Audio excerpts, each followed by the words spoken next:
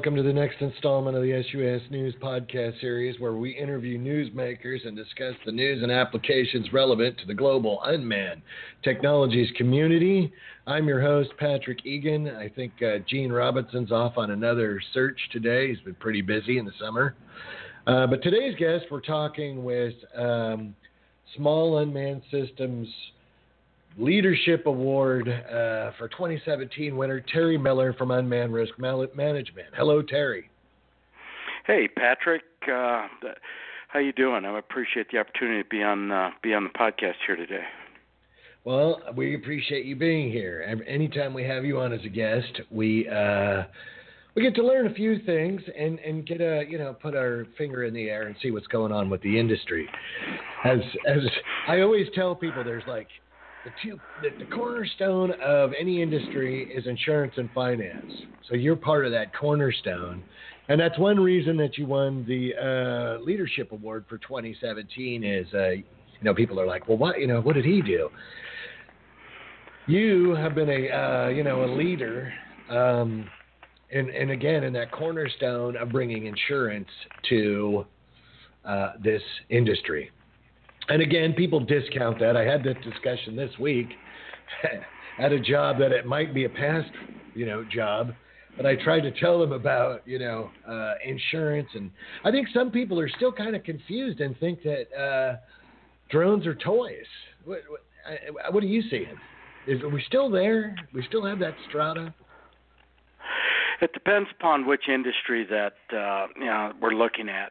So one of the things that we've always seen, and as a matter of fact, what drew us into the industry was that drones in and of themselves, are a tool or a platform, and so as we start to see the industry mature a little bit, at least those buying insurance are companies that are either hiring operators or operating, starting flight departments, internal flight departments, to support and augment existing operations. So mining, construction, the insurance industry claims, things like that. So they're actually integrating the drones into support and augmentation of their core business.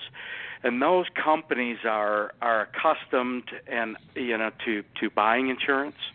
They understand exposure. They have risk managers, attorneys, things like that. So we're that are concerned with it. They have some minimum standards, minimum requirements, and one of the reasons for that is that they need underlying primary limits in order for their excess, CGL non-aviation insurance to respond over the tops of those operations.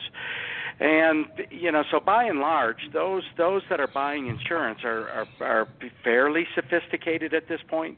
They're used to insurance. They're used to risk management, and it's something that falls into what they do. And we're definitely seeing the industry respond to that and also understand. So we're seeing a transition from where they're starting to view drones and the use of drones as a real exposure. And likewise, we've seen coverages expand, premiums drop, and policies be better tailored to those operations. And so it's becoming less painful to purchase insurance and a little bit easier to understand as the industry matures. Mm-hmm, mm-hmm. Well, now that would be what I would call the professional strata of user. So I know you get out, and you talk to people on, I don't want to say on the street, but let's say maybe the other users who aren't already educated. I mean, most people that are in business or have had business have some sort of liability insurance. I got liability insurance at my office if someone trips on the carpet, I've got liability insurance for my corporation just in case, God forbid I drop my keys and somebody trips and falls over them, or whatever. But again, most people that aren't initiated, you see them, they go, oh, well, these are toys, and what could happen? And I, even in myself in my professional life, I got to tell people, look, I go, if one of these toys goes into somebody's windshield and the car careens off the road, I got this old saw about how, maybe most people's wives might be cool. My wife, I'm going to have marital strife if the sheriff's taking the house. You know what I'm saying? Maybe, maybe other people's wives are cool with that, but I'm going to have problems.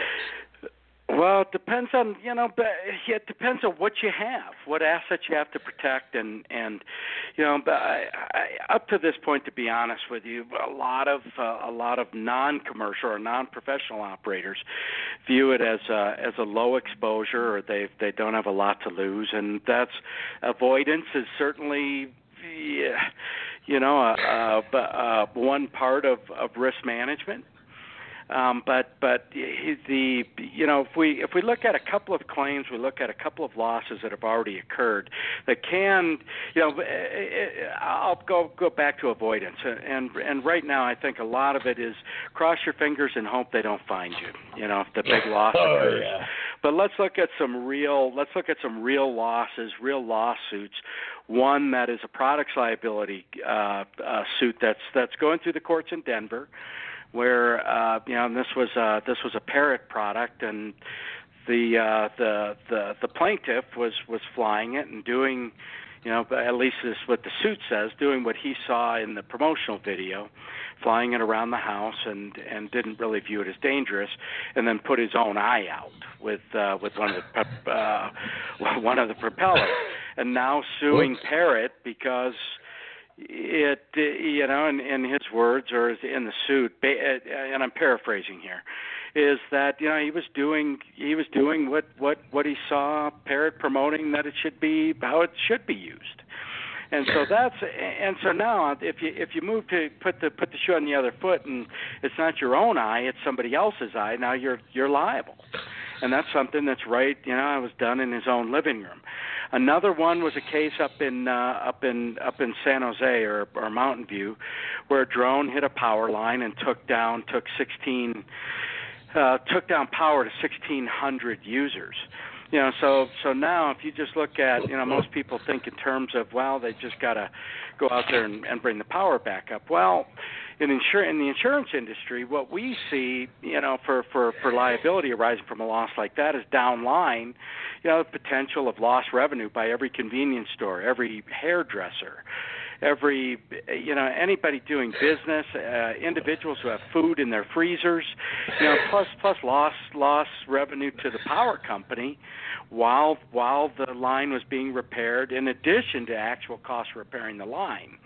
And so in that case, insurance would cover those losses. And without insurance, it seems to be the attitude of running for the hills. And, in those cases, it's trying to track down the person or the individual.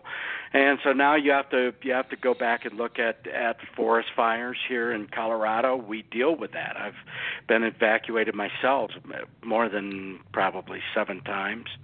And when somebody starts, just trying to get video, even for recreational purposes, there's some real exposure there if a fire, expands as a result of having to ground aircraft because, drone's been sighted.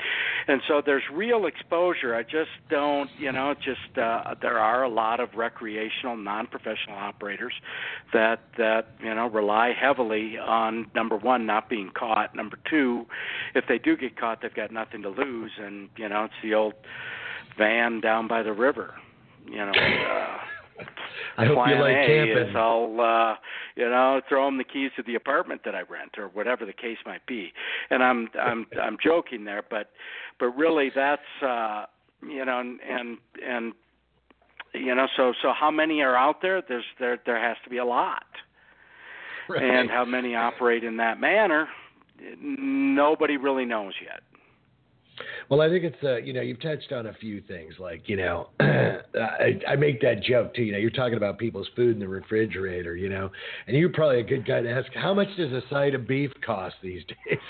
Because how many guys have a side of beef in their freezer? That was put in there yesterday, right? So it becomes a big claim. I mean, even if you think in terms of just the defense costs, which are in addition to the actual damages. So if an insurance company has to defend that individual, or if the individual has to defend themselves because they're not insured, that alone can bankrupt you. Never mind the actual penalties. And so, at those points, are you insured? You're gonna want to know the answer to that. Probably most people before before the loss occurs. That's the wrong time to be reading the policy, and unfortunately, that's when most people do read the policy. But we do spend a tremendous amount of time with professional operators going through those contracts, going through those exposures, and trying to cover, trying to determine the exposure, what the potential exposure, and how to cover those losses should the losses occur. And in turn, part of the underwriting process is determining professional operators that try to avoid having the losses and relying on insurance. But by pushing the limit, and and so those are the two sides of the coin, typically in all industries. Well, and I think you're hitting on some really the crux of the biscuit, as it was, and I was just listening to Frank Zappa before the show, but the thing there, what you're talking about is when you're buying that insurance, you're also buying, let's say, someone in your corner, and you alluded to that, is they're defending you. I mean, they're defending themselves also because they're covering you, but that's really what you're getting. I mean, if you're some small guy and you've got to defend yourself, you can't. Most people don't have the means to do that. And the insurance company, and many of those coverages are the defense, or the payment, or having an attorney, is in addition to the limit. So if you're carrying $1 million in coverage and the defense costs are $200,000, so you're that $200,000 is in addition to those limits. So you're still it's not burning through the limit as the defense is and then other things that if you do have an attorney, it's was it intentional? Was it not intentional? Right. Is the claim, is the complaint reasonable or unreasonable? And that's where attorneys and professionals are called on your behalf to to defend you and to determine whether it should be settled or whether it should be defended and litigated. Another thing that most operators don't stop to consider is that if many drone owners and operators, I know nobody listening to this ever experienced a crash of a drone, but I certainly have on every one I've ever owned, and I've done the repairs myself and purchased different products, and you can see that everything that comes through eBay or Amazon is not created equal. 4 propellers from 4 different vendors can be 4 completely different products. So now when I start modifying or repairing a drone, it becomes my product, and I have liability for those repairs that I make or the changes or modifications that I make to the drone. And so let's say that a loss occurs and somebody claims that I'm, in addition to just general negligence, I'm also negligent for, either, for repair and service of the product. Or I sell the drone down line after I've repaired it, and it was inferior repair or I sold a defective product. It was a defective repair or defective product that I purchased and put on the drone. So now the drone is gone. I've sold it. It's crashed, but a third party now is coming back to me saying that my repairs were the result of the claim, for the drone that came through the windshield. And none of that is a stretch, by the way, because if the operator that bought your drone decides not to carry coverage, plaintiffs and plaintiffs' attorneys are adept at going down line and finding those that were in the chain of ownership, chain of commerce, and determining liability or comparative negligence or whatever the case might be. So just because you weren't the one operating the drone doesn't mean that you weren't negligent.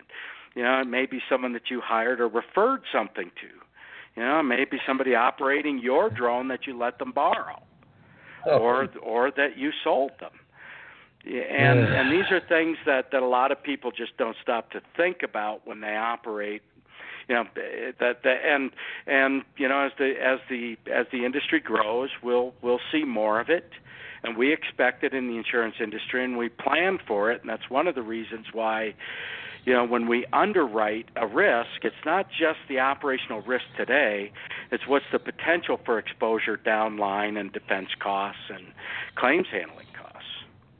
Well, okay, now see, and this is why I like having you on, because, I just had this, I've had my stomach dropped when I'm hearing all of this, let's say, chain of liability, and this is exactly why I never crash. Okay. Well, one of the reasons. It's only aborted takeoffs and unscheduled landings. Okay.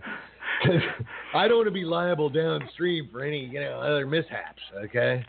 So I'm keeping it, touch wood, I'm keeping it straight over here. Whew. I don't, and the more, and when what we tell our insureds, and we're very selective, is complete the application like you want insurance. Okay, so what and so now if you take into account that we're not only covering the actual loss, the actual damages for which you're found legally liable, are those defense costs, and or even recovery of a drone. Let's say it's crashed up on the Capitol Dome in the state of California. Somebody's got to pay to get that down. Nobody stops to think about that. What if the drone is in some place that's a power company, a nuclear power plant, grounds? Recovery is expensive, or can be expensive. It's in a tray. And we cover those losses, by the way. And so what we want to do, and when it comes down to third-party legal liability, it's in everybody's interest to have a professional operator who can come in and verify. Yes, we were operating there, and this is what happened. Or no, we weren't operating there. Or this is how we were operating. We keep records and logs, and we follow, operational standards. And we have operating procedures, and so now when you do go to defend a client like that, you can provide the best defense, minimize the loss, and still provide the service to the general public. Because keep in mind, as insurance providers and as drone operators, as aircraft operators, we all owe a duty to the general public who may be injured as a result of our negligence through no fault of their own and beyond their own personal control. And so in that case, you want to make them whole. You want to indemnify them, as does your insurance company. So everything doesn't involve avoiding a claim. It's going out, defending it, and making people whole. And in turn, that puts the general public into a public, that gives them a positive view of operators who are operating responsibly and insured. And then regulators and government understand that, hey, sometimes things go wrong. It goes wrong with automobiles, trucks, drones, and airplanes, everything that moves. And that's one of the reasons why our motto is managing the risk of motion. But in that case, if you do damage the general public, a third party, at least you're financially responsible, and you're following through and able to make them whole. And again, all of that raises positive public perception, positive perception of government and regulators, and of every others stakeholders, such as airplane operators who we're sharing the airspace with. It goes all the way down line, and that's part of a culture of safety, a professional culture, and a professional industry. Right. And I think that's another thing in this strata of droners. The people that see these as toys, I just really don't think they get it, but hopefully they're coming around to that. But, one other thing I wanted to talk about. Now, you really talked about a lot of what you get when you purchase liability insurance. And I don't know a lot about the subject, but people ask me all the time about these hourly insurance providers. And I just tell people, look, you know what? I don't know. I mean, I've been buying business insurance for 25 years, maybe longer. I don't know. But I've never really been able to get anybody motivated for $15, $20 an hour, or really feel like I'm purchasing something like you just described on these hourly deals. Do you know anything about this hourly thing? Or because people ask me about it. You know, we're basically the biggest cause of loss for drones is fire, okay? And so the fire doesn't usually happen within the hour that you're operating it. You know, so if you and I don't know about all of them, and I'm not specifying any of them, but you know, the general liability coverages are there 24 hours a day, right? So if the charger, the battery overcharges, starts a fire on your customer's premises, you know, our insurance is enforced 24 hours a day. If it starts a fire on an airplane, an A380 just had to land in Toronto because a power bank started on fire. And so when you have things like that, that's a 24-hour-a-day exposure everywhere in the world. And if your insurance ran out 10 minutes ago, did it even cover it when it was in force? I don't know. Right. Comprehensive general liability coverages, premises liability. We have cords running all over the place, cases all over the place, ladders. You look at some operations, there's a lot of exposure there. If you cause somebody to trip and fall, so you've got fire, and then what about hacking and war risk? War risk is covered. You know, hacking and hijacking are covered under a coverage called war risk. War risk is a misnomer. It's not just acts of war. It's actually hijacking is covered under that. Hacking is a form of hijacking if somebody takes control of the drone. And that's 24 hours a day, whether you're in control of it or not. So are you covered for a third party taking control of the drone? I don't know. So we're and then cost, you know, anywhere from $10 to $30 or $40 an hour is pretty expensive. Because you're not paying. Because keep in mind, it's not a flight hour; it's a clock hour. Okay, so airplanes are charged for on hops time or tack time, you know, and that's flight time. That's when the propeller's moving, the engine's running. And so this insurance, whether you're, you know, changing batteries, the clock keeps ticking. So there are a number of other things that could be argued that, you know, anytime you put someone under pressure of time and they're rushing or it's going to start increasing costs, or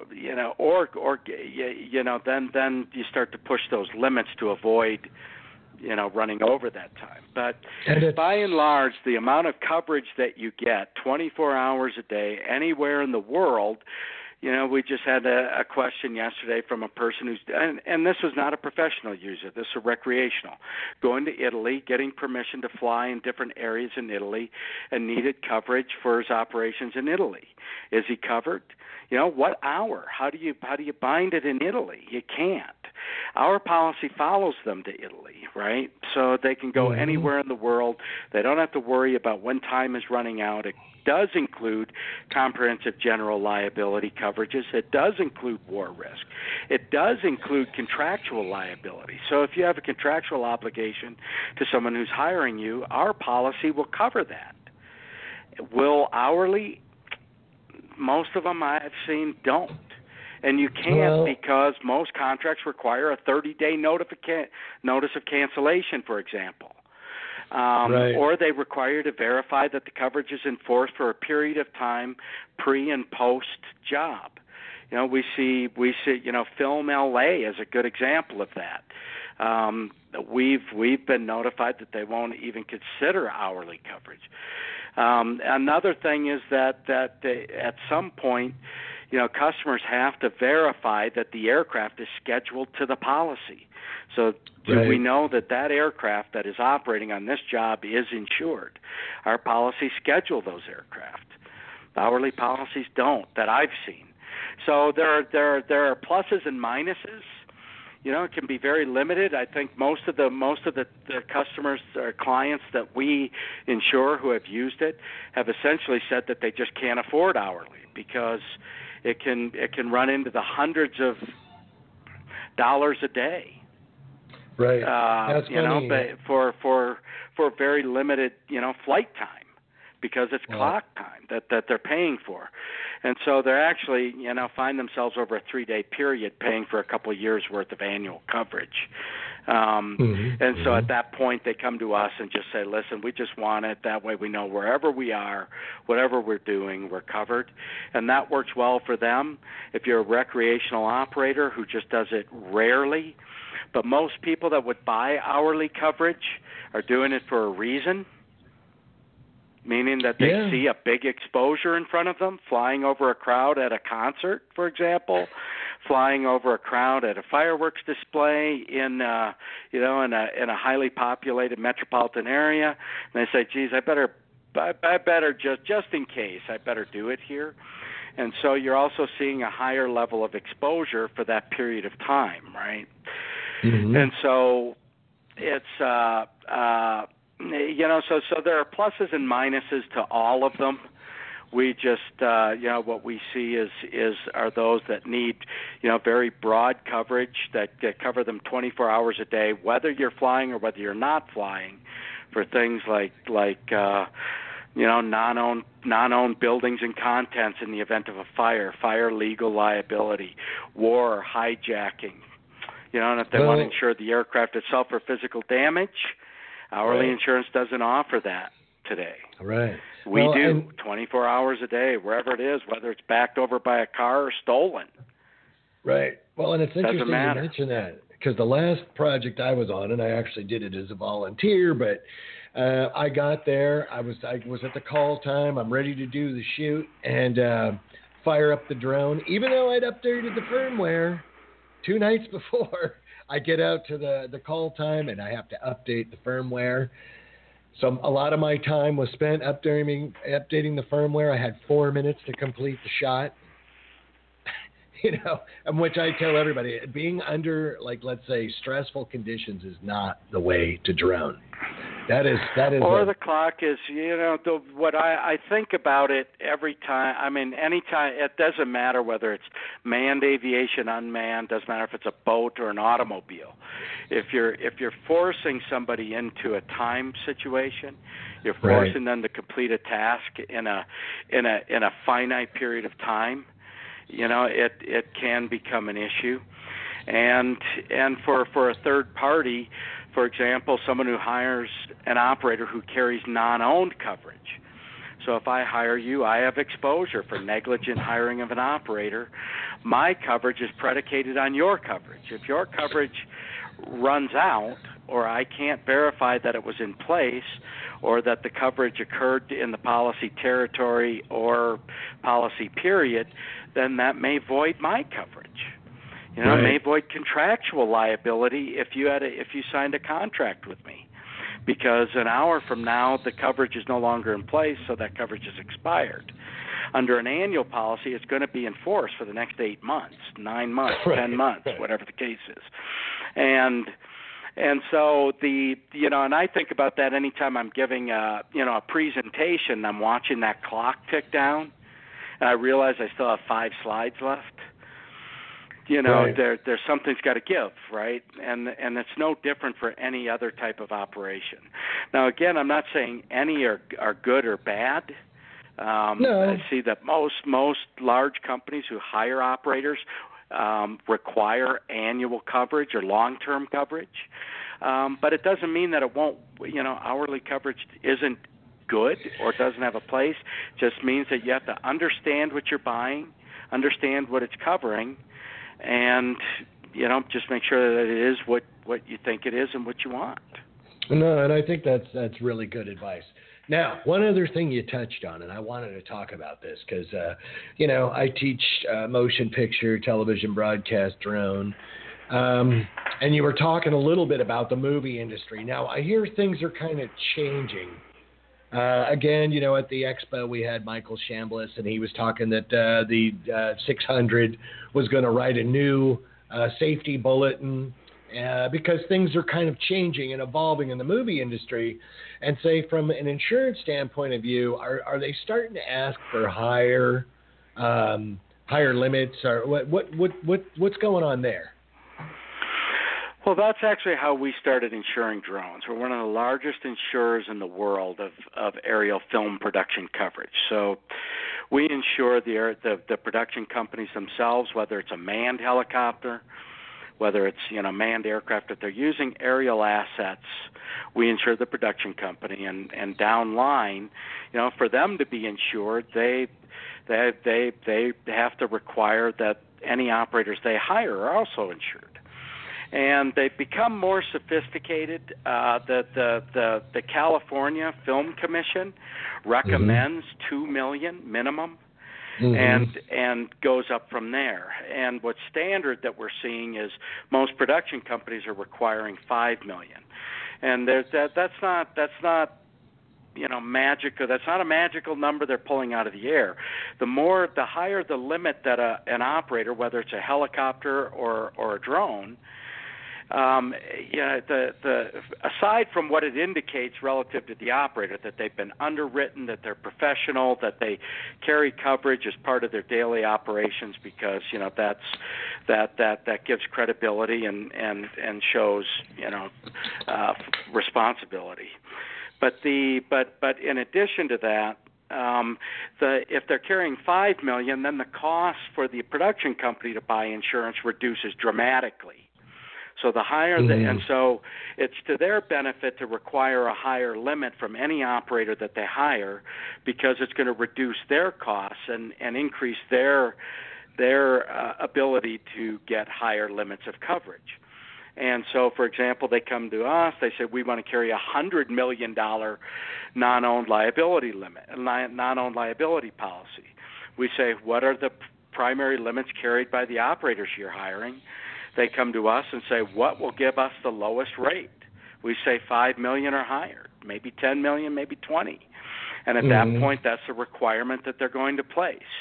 And you're going to have to, and those operators will have to provide coverage that's adequate to satisfy those requirements. Now, Film LA, to give a permit, is now starting to require $1, $2 to $5 million, depends on the situation. We've been working with Film LA for 15 years. We have access to their online system. We file the documents for the production company for the operator, and so that it can be verified online through the Film LA system. And ours are accepted universally it's because we're used to working in that system 24 hours a day. We know what they're requiring. We know what the operators need. And we go into the system, we issue the documents electronically.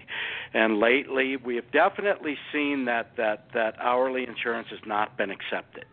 It's just straight, flat out unacceptable, in that system. And so, and the problem with that is if it's not accepted, then the permit is canceled and the production is shut down.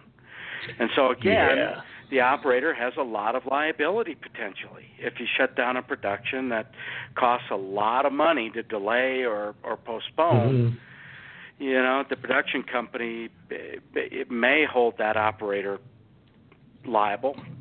Right. And Chambliss, at the very least, they may not be hired again. So we are seeing strong requirements of real limits for annual coverage, and that the coverage be documented and confirmed within the the existing systems that the film industry has been working in for decades. Right. And I've heard numbers, production costs of north of $90,000 a minute on these big productions. So, it's a serious game.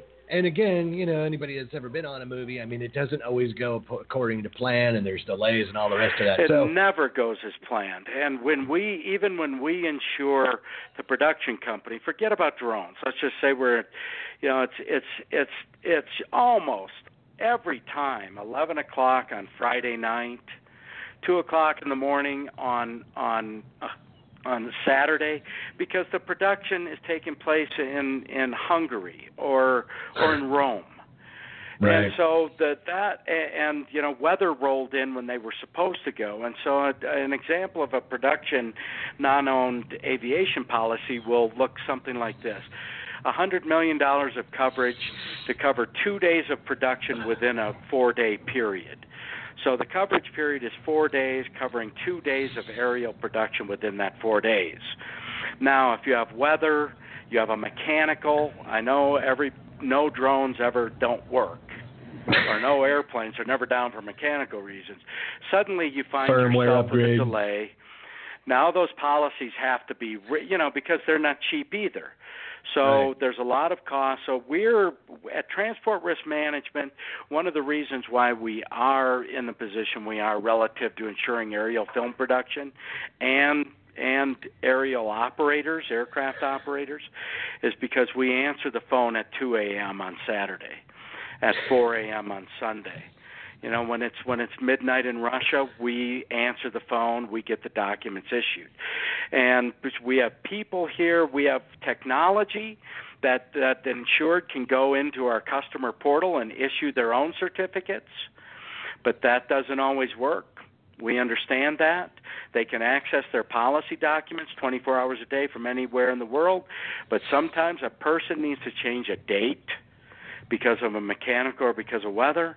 Sometimes they need to add another party to an insurance policy. Sometimes they need to add days of production. And we're better at that than anybody in the world, whether you're operating a Phantom, whether you're operating a Boeing 777, or whether you're a production company trying to do a shoot in Hungary. We're there to assist, and I think that any of our clients who have ever needed that, we get hundreds of emails thanking us for that type of service. Well, I've been, for full disclosure, I'm insured by you guys, and anything I've ever asked for, boom, I get it right back, and I appreciate that. Now, could you give us the website where folks can get more information, or let's say, learn about the products that you offer? We're an aviation and aerospace insurance specialist. That's all that we deal with here at Transport Risk Management today is aviation and aerospace. Our primary website for all things aviation is transportrisk.com. Our unmanned site is unmannedrisk.com. And there they can get a lot of information on unmanned risk, not just from the drone owner-operator standpoint, but also for non-owned liability exposures, and the exposures that can be associated with manned and unmanned aircraft operations. Well, thanks, Terry, for being on. It was very informative. As always, that's why I like having you on. You give us a lot of food for thought, things to... And I got to go back and roll that one back and go, uh-oh. Now I'm thinking about moving into a plastic bubble somewhere. Or one of those, you remember they had those deals for the wheel or ball for the hamster? You put the lid on there and the little guy can't get in trouble. I think I got to look for one of those. So thanks again for being on. Well, I appreciate the opportunity, and again, we're available anytime anybody has questions. We're happy to spend the time, educate them, and let them know what we do and how we can help, or if we can't help. Okay. Well, thanks again, and we'll talk to you soon. Thanks, Patrick. Goodbye.